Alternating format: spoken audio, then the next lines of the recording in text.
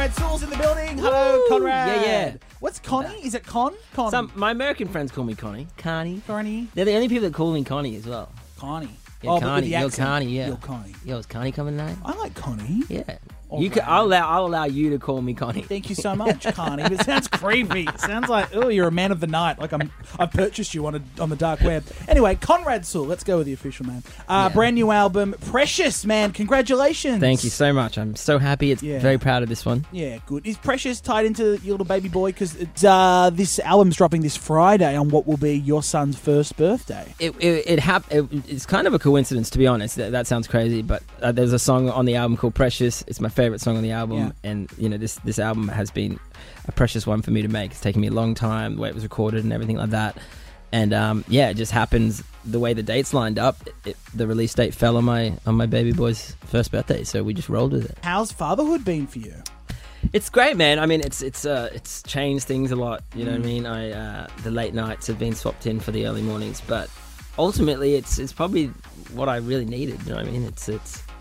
It's hard, but then it's also the most beautiful thing. You know what I mean? That you get to the end of the day and you're like, oh my gosh, this is full on. But then you wake up in the morning and you're just as excited to see them, and it just starts again. The tolerance clock starts over again. Yeah. I get you. So I mean, I'm still learning, man. I mean, I'm a year into being a parent. I'm like, guessing like anything in life, it takes time to sort of really figure out how to do that. Yeah, true. How did you find the adjustment? Because you signed to the label when you were 17. Mm-hmm. Then you had you're 34. You had a good decade of partying and music and being in the industry, right? Yeah, I sure have. Yeah, I mean, I've been doing this my whole life. It feels like in it, and I've had a lot of ups and downs, and definitely, done the party thing and got caught up in that side of things, and ultimately, it's just been one long journey of self-discovery. Yeah, and that's really like what I talk about on this album. It's just all about all stories of that, finding yourself, I guess. Well, there's a song titled Ego. So what's going on there? Is it about letting go, maybe who you thought you were, or a version of yourself? I think ego was a big thread throughout this whole album,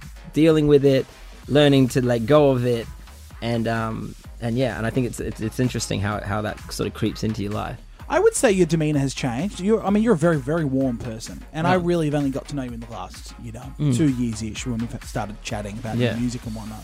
But I didn't know you pre this epiphany, pre being a dad, pre-COVID, you know? Would you say you've changed? Your demeanour is different? I think, I definitely have changed. I've still got, that dog in me that I think we all do, you know what I mean? It's like, I think I heard Matthew McConaughey once say, like, everybody's got like, that good dog and a bad dog, and it's whatever one you feed the most. And, like, I'm just aware of that in me, and definitely, like, there's times where I fucking take it too far, and that beast, that person comes out that I don't necessarily like, but I'm also just older and I've been through it enough, and I like to think I make better choices these days, but we're all human and we all make mistakes, and that's part of life. Yeah, part exactly. and parcel. So, Conrad, tell me about this song, God Save the Queen, part of the album dropping Friday. Precious, that's the album.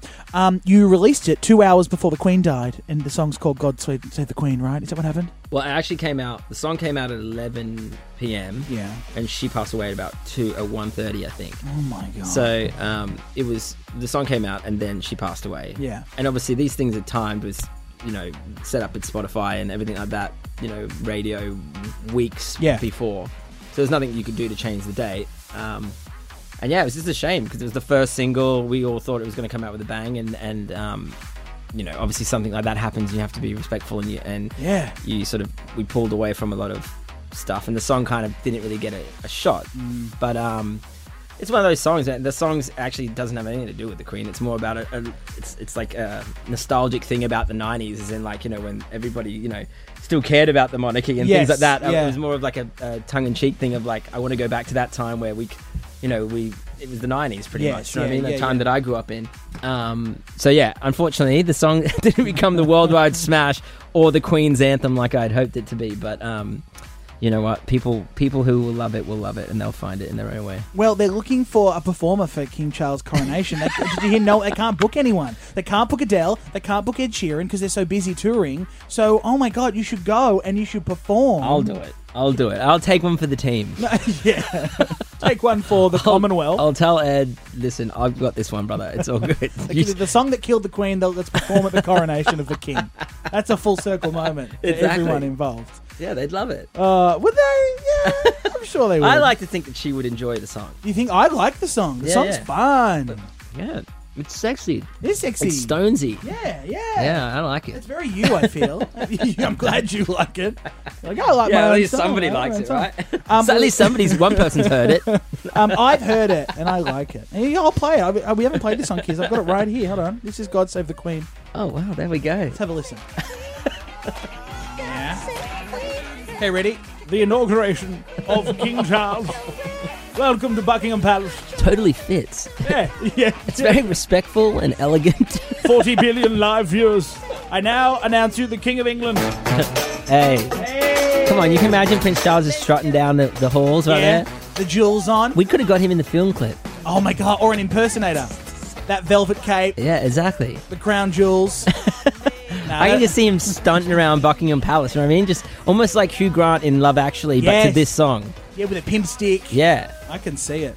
Me too. All right, I'm going to get Buckingham Palace's contact details and I'll put them in connection with your team because I want to see this Sounds happen. good. All right, comrade. Great to see you, buddy. Thanks, man. I appreciate you having me on. Always. Precious, guys. Go and get it. And whenever you get new stuff, come and see us, all right? I will, brother. Thank you.